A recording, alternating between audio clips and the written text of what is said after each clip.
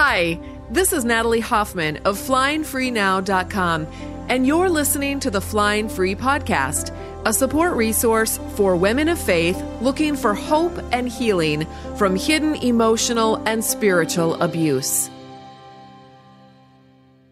Welcome to episode 238 of the Flying Free Podcast.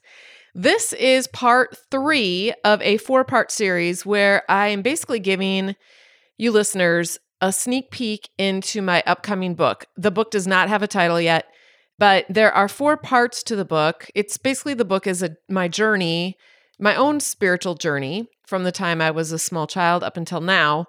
And in episode 236, I gave a sneak peek into part 1. And in episode 237, I gave a sneak peek into part 2. And today, we're going to do sneak peek into part 3. So here's the introduction of part 3. Which part of me did you like best in part 2? I liked Rude. She didn't show up a whole lot during that time period, but wait for it, because she almost pretty much takes over this next one. Rude is my truth teller. In fact, Truth Teller is her real name, but she was labeled Rude by everyone around me for so long that I just called her that too, poor thing. Everyone has a truth teller inside of them, and if they want to get away from an abusive relationship or environment or system, they'll need to start listening to their truth teller and giving her the respect she deserves. She may not always say things with tact, but she definitely has good things to say. So even if nobody around you is hearing her, please do yourself a favor and you make an intentional choice to hear her. Okay, I'm not going to read these chapters in order. We're going to skip around a little bit. The chapters are like little vignettes, just like parts 1 and parts 2. But the 3 chapters that I'm going to read to you are chapters 2, 3, and 20. So here's chapter 2, The Domino. Marriage and family are important to God, but just as important to Him are the individuals within those marriages and families. Leslie Vernick, The Emotionally Destructive Marriage. She would scream for hours at a time on an almost daily basis for years. She also hit, kicked, bit, and scratched. Nobody was exempt from her wrath, not even the house. She punched holes in walls and broke chairs, doors, and toys. Until I saw it play out with my own 2 eyes, I was completely unaware that children could be this dysregulated. The rest of the children were your garden variety kids with an assortment of personality styles and varying degrees of cooperation. The growing kids God's way seemed to work fine with them. And it wasn't like I was a new mom with no experience or intuition. I actually love to find patterns, and behavior fascinates me, but I couldn't crack the code on this one. Her babyhood was uneventful. I nursed her the longest of any of my other babies until she was about 15 months old. She was a content baby who ate and slept well and was surrounded by music, talking, reading, and playing due to growing up in an active homeschooling family. When she was 1 year of age, she contracted scarlet fever and had a lengthy febrile seizure. I thought she had died in my arms. She was blue and lifeless. But by the time the ambulance arrived, she was pinking up and moving slightly. I always wondered if something shifted in her tiny body at that point in time. She entered her toddler years and gave new meaning to the terrible twos. I had been through this 4 times before, and I told myself that everything would work itself out and it would all be okay. We just had to get through it. Potty training was a nightmare, and we were still in the full swing of it when she was old enough to start kindergarten. Because I had been steeped in a religious culture that said psychology was not biblical and therefore false, I avoided exposure to the modern, newfangled ideas about child development and insisted on growing kids God's way with the Ezzos who had figured out God's exact formula for turning out godly children. And spanking was involved. All of this felt normal to me because I had been raised the same way, and it worked for my 4 oldest kids in that they mostly followed the family rules and cooperated when we asked them to do or not do something. And wasn't that a sign of good parenting? Another unfortunate belief that had been downloaded into my brain was the idea that the government was out to steal our kids and our freedoms. In my fear of losing the kids to the evil government, and in my belief that if I could just find the right method to help my daughter, all would eventually turn around and there could be peace on earth, I failed to get the help she needed when she was younger. I could do this on my own by the grace of God. But as she grew up, her symptoms only worsened. And when you put her issues together with my issues and John's issues, you had a perfect storm. The day before Easter of 2013, that storm hit. Our daughter had been raging all day, and because I was her target of choice most of the time, I had spent much of the day locked in my room or bathroom. John came home from somewhere and settled in at his computer in the formal dining room that had been turned into his office. So I came out to make dinner, knowing that John and this child would keep one another occupied with their collective drama. Am I proud of this? No. But at the time, I didn't have any better solutions. I wasn't strong enough to take her body anywhere other than where she chose to put it. But John was. He could pick her up and bring her downstairs and then come up and lock the door. Lest you imagine our basement was a dark dungeon, it was not. It was well equipped with toys, a comfy couch, bright lights, and a TV. She could do whatever she wanted down there until she calmed down and no longer presented a danger to the rest of us. But she would rage and scream and try to break down the door, and sometimes she succeeded. We had to put multiple locks on it, so just in case she broke one, the others might still do the job. The problem was that John wasn't content to just bring her downstairs. He was a man who liked to control things, most often passive-aggressively, but when it came to this child, he would shove his fingers down her throat to stop the screaming. We could hear her choking and gagging down there, but none of us knew what to do. He would spank her over and over again, telling her that as soon as she stopped screaming, he would stop spanking. To be fair, I tried this once too when John was gone. We had been listening to the screaming and raging for a couple of hours, and I asked my two oldest sons to hold her down so I could spank her. That fiasco ended about 30 minutes later with me bawling and every last one of us exhausted and traumatized. And it didn't work. She never stopped screaming. That was a light bulb moment for me, and I never spanked her again. In fact, that was when I decided to stop growing my kids God's way and start growing them in the way I imagined Jesus might grow kids if he were here doing that sort of thing, which I believe he is, by the way, but we'll get to that. So on the night before Easter, she was arguing with John, and there was an altercation in his dining room/office, and I didn't go in to check on anything because what was the point? What would happen would happen. I had no control over any of it. I could tell it wasn't good, and I hopelessly made dinner with my heart pounding out of my chest. John eventually brought her to the basement where more bad things happened, and I don't remember any details. I have blocked so many things from my mind, and I wasn't writing specific things down at this point because I still believed it was keeping a record of wrongs. Forgiving and forgetting was second nature to me. What I do remember is the next morning. The kids got up to go to the Easter service, and when this child came out of her room, both sides of her face were black and blue. I was horrified, terrified, and livid all at the same time. I brought her to John and demanded to know what he had done to her. He looked at her casually and said, "She did that to herself." "How?" I yelled, my mind reeling with panic and rage. "I just put my hands on both sides of her face, and she batted her head back and forth between my hands and must have bruised herself." An irrational argument ensued with me trying to convince him that this could not possibly be true from a physics standpoint, but he told me I was stupid, and what did I know about physics, and what kind of person did he think I was, and it was my fault anyway because I couldn't control her. I kept her home from church that day. My rude part screamed at me through my upset stomach, headache, and pounding heart. Your husband physically assaulted your daughter, you freaking idiot. Wake up. And my default brain robotically said, my daughter must have done it to herself. But this time, I knew rude was right. And this time, I listened. I told John he had to leave, or I would tell the men in our small group at church what he did. So John left for a few days. I called one of the pastor's wives and asked her what I should do. Should I call the police? What if they took our children away? She said, no, that wasn't necessary. Maybe one of the pastors could talk to John about it.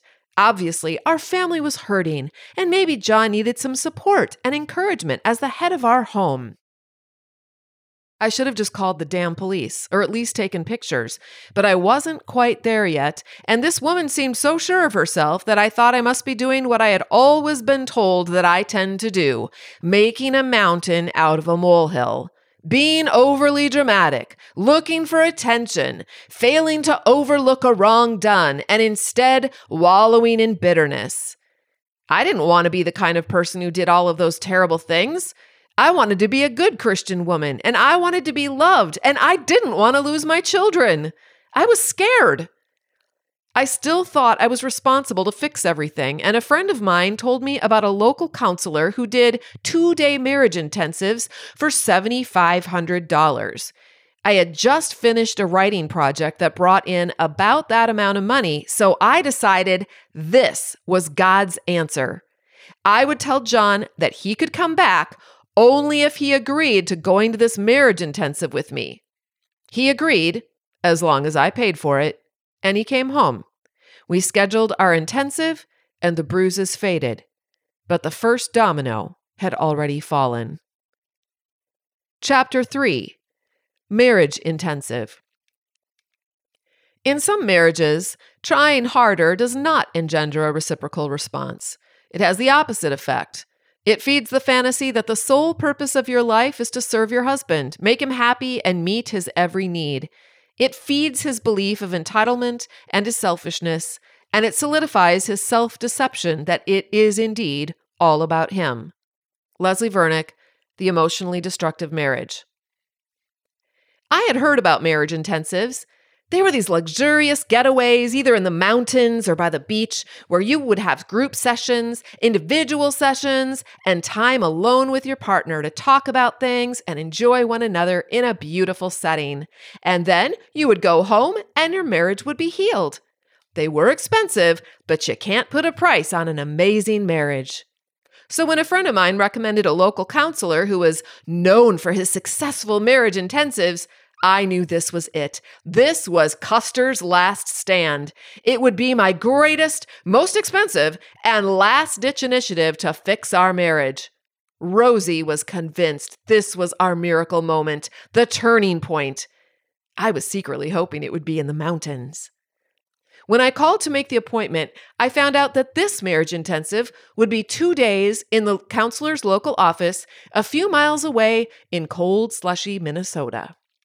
We would have to bring 2 other couples along with us to observe and offer support. And he wanted $7,500 upfront in a money order before he would put us on his schedule. Also, his schedule was full, but he could work us in 2 weeks if he didn't take a vacation he was planning. I needed to decide immediately.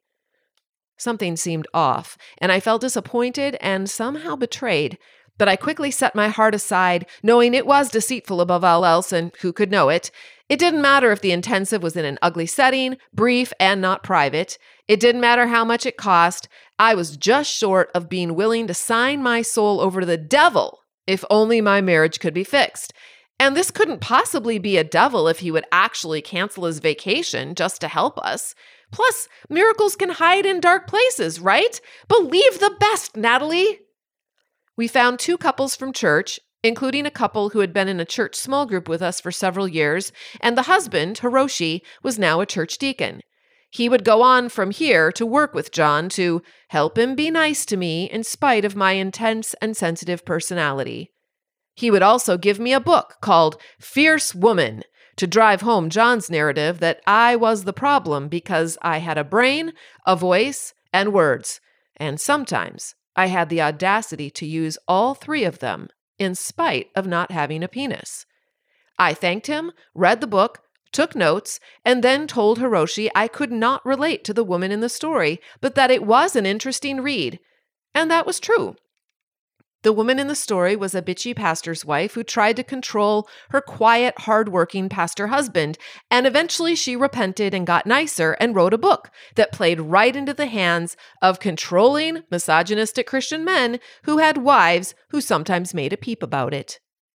Anyway, I got the intensive set up, and John reluctantly drove us there on the first day. He was decidedly not ready to sign his soul over to the devil to save our marriage, or even just to talk about it with a stranger and some supportive and curious onlookers. I think he would have been relieved to just turn around and go back home to research used cars on his computer in peace.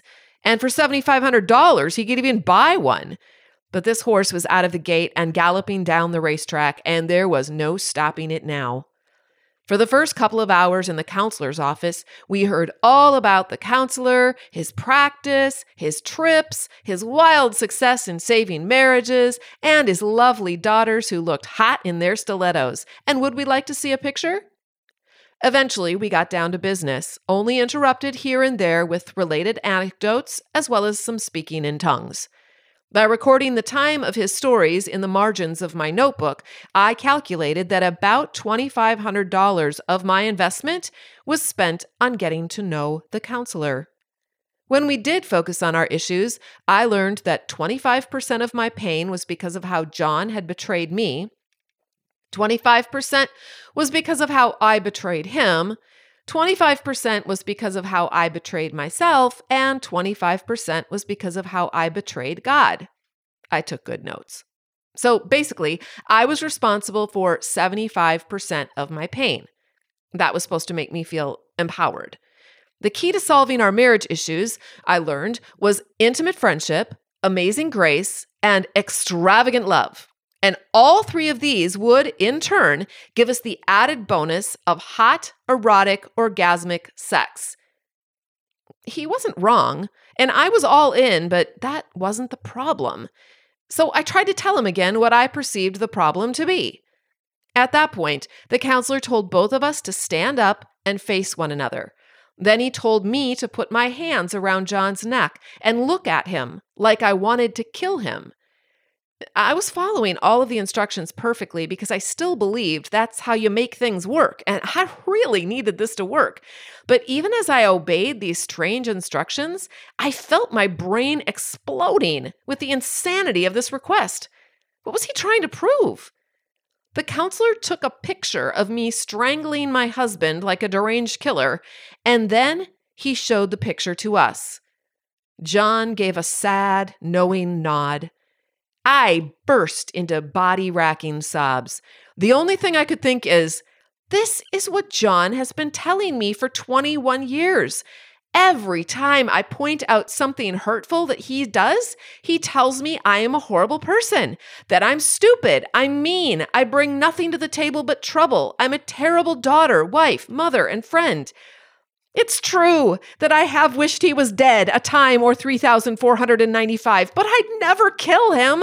I was just hoping he'd die of natural causes so I could find some relief. I really am a selfish wreck, and how can anyone stand to be within 3 feet of me? I don't remember what anyone said or did while I sat there crying and shaking, but when I had calmed down enough, I asked timidly through my snot, is there any chance that you could take a picture of John doing that to me? Because that's why I set up this intensive, so that John might see how he's hurting me for a change and maybe even want to stop. But instead, this is getting all turned around again, and we are examining how my very existence is somehow victimizing John. I don't think I can keep doing this if you're going to enable John to continue to deny, minimize, and justify how he hurts me. I was scared to cross this professional counselor, but if there was any time to speak up, now was it. The miracle would require me to speak my experience no matter what. The counselor agreed, and we set the scene up again with John putting his hands around my neck. The counselor snapped the picture. Everyone looked at it briefly without any comment, and then we moved on to the next story. I got the message loud and clear. What John did to me was irrelevant and, in fact, would always be turned around to be my responsibility somehow. If I chose to react, that reaction would be the new focus, and my reactions would then become the reasons why John mistreated me in the first place. It would always and forever come back to me.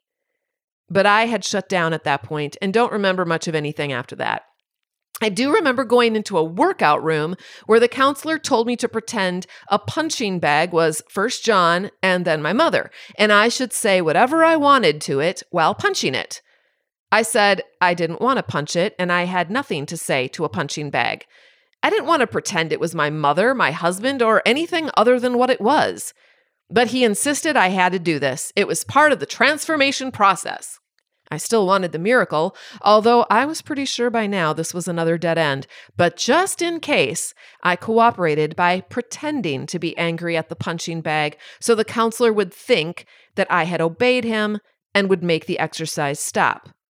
Then we went back for more prayer and speaking in tongues. I pretended I was okay with all of it, but every cell in my body was aching to get away.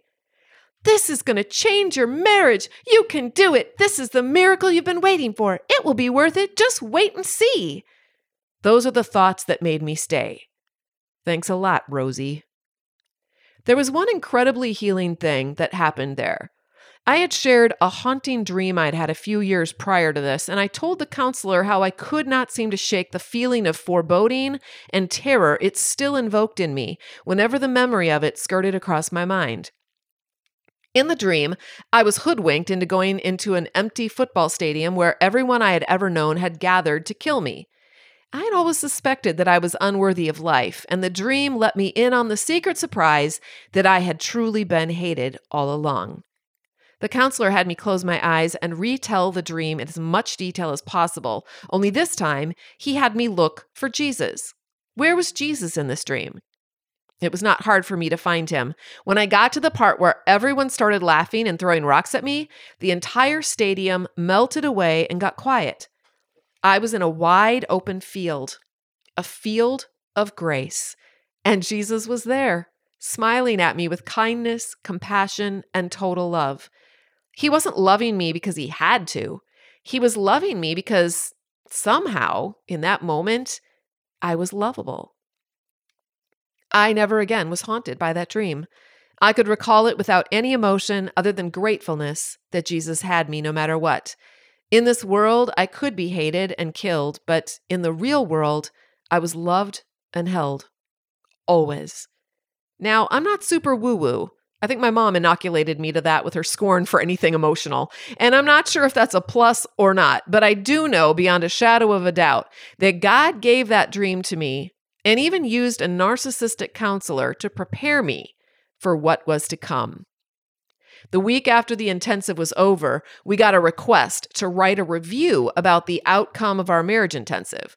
John had been in a good mood and on his best behavior that week, and I was invested in believing the miracle had occurred because the alternative was unthinkable.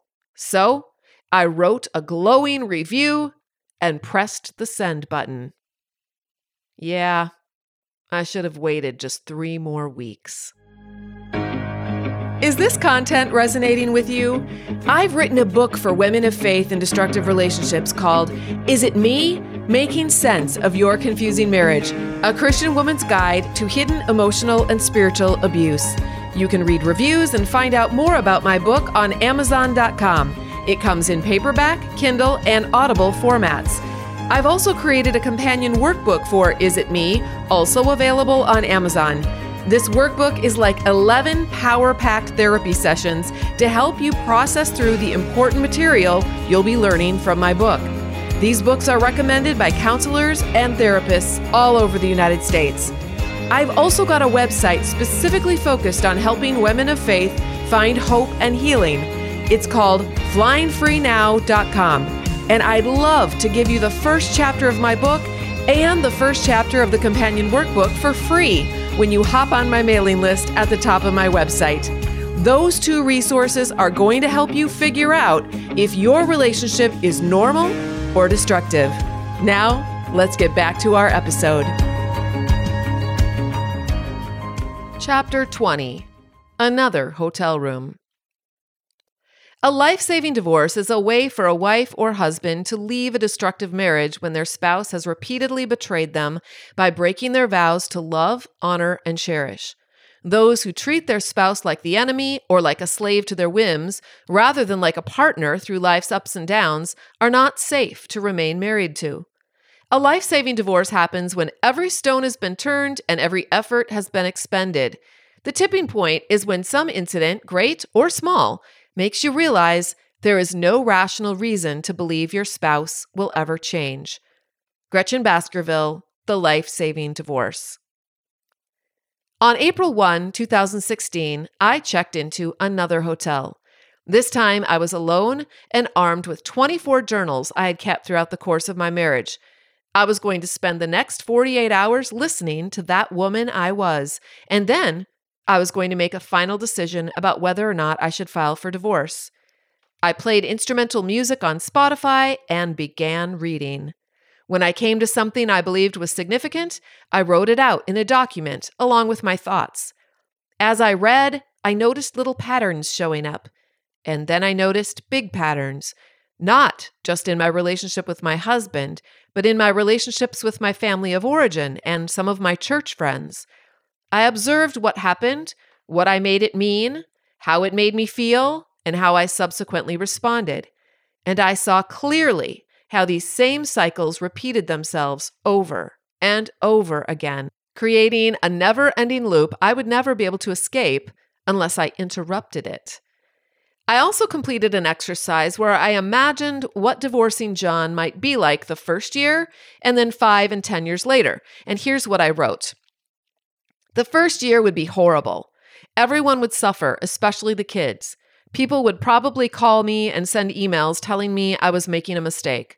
I would have to deal with John's vilification and potential meanness as we sorted through the divorce proceedings and settlements. It would be awkward and painful, a lot of grief, a lot of crying, a lot of loneliness, a feeling of desolation and failure.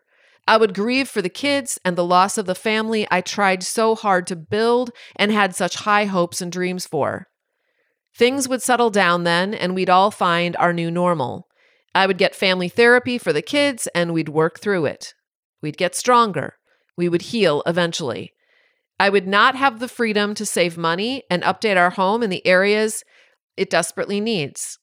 We would go back to pinching pennies for a while. I would find a few people here and there who would support me and help me with house stuff. Maybe I'd have to move. In 5 years, I would look back on all of this like a bad dream. I would be happy that I finally went through with it, and I would wonder why I waited for so long. I might grieve the lost years of trying. I might be remarried to a healthy man and discover what marriage was intended to be. My kids would be able to see it too and might have a better chance of recognizing and marrying a healthy partner. In 10 years, I would have sold my soap business and be working full-time as a writer and life coach, fully able to support myself and give generously to others, including helping my kids go through college and discover their own life goals. I would be happy and free. I also wrote down what my life would look like if I stayed with John. I would have continued emotional turmoil, frustration, and confusion. I would continue to live with foggy thinking, lack of focus, and feeling off balance. I would continue to deal with gaslighting and no resolution of anything, ever. I would have no hope of anything changing or being different, and I would continue to deal with suicidal ideation.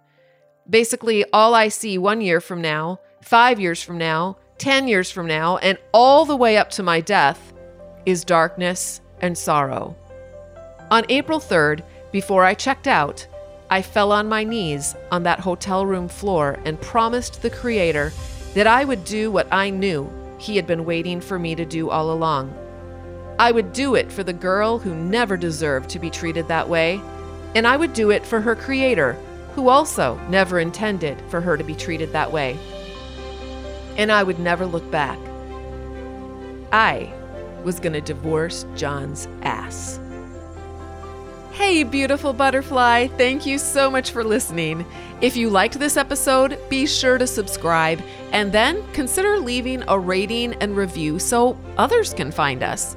To connect with me and get a free chapter of my book, head over to flyingfreenow.com. And until next time, fly free.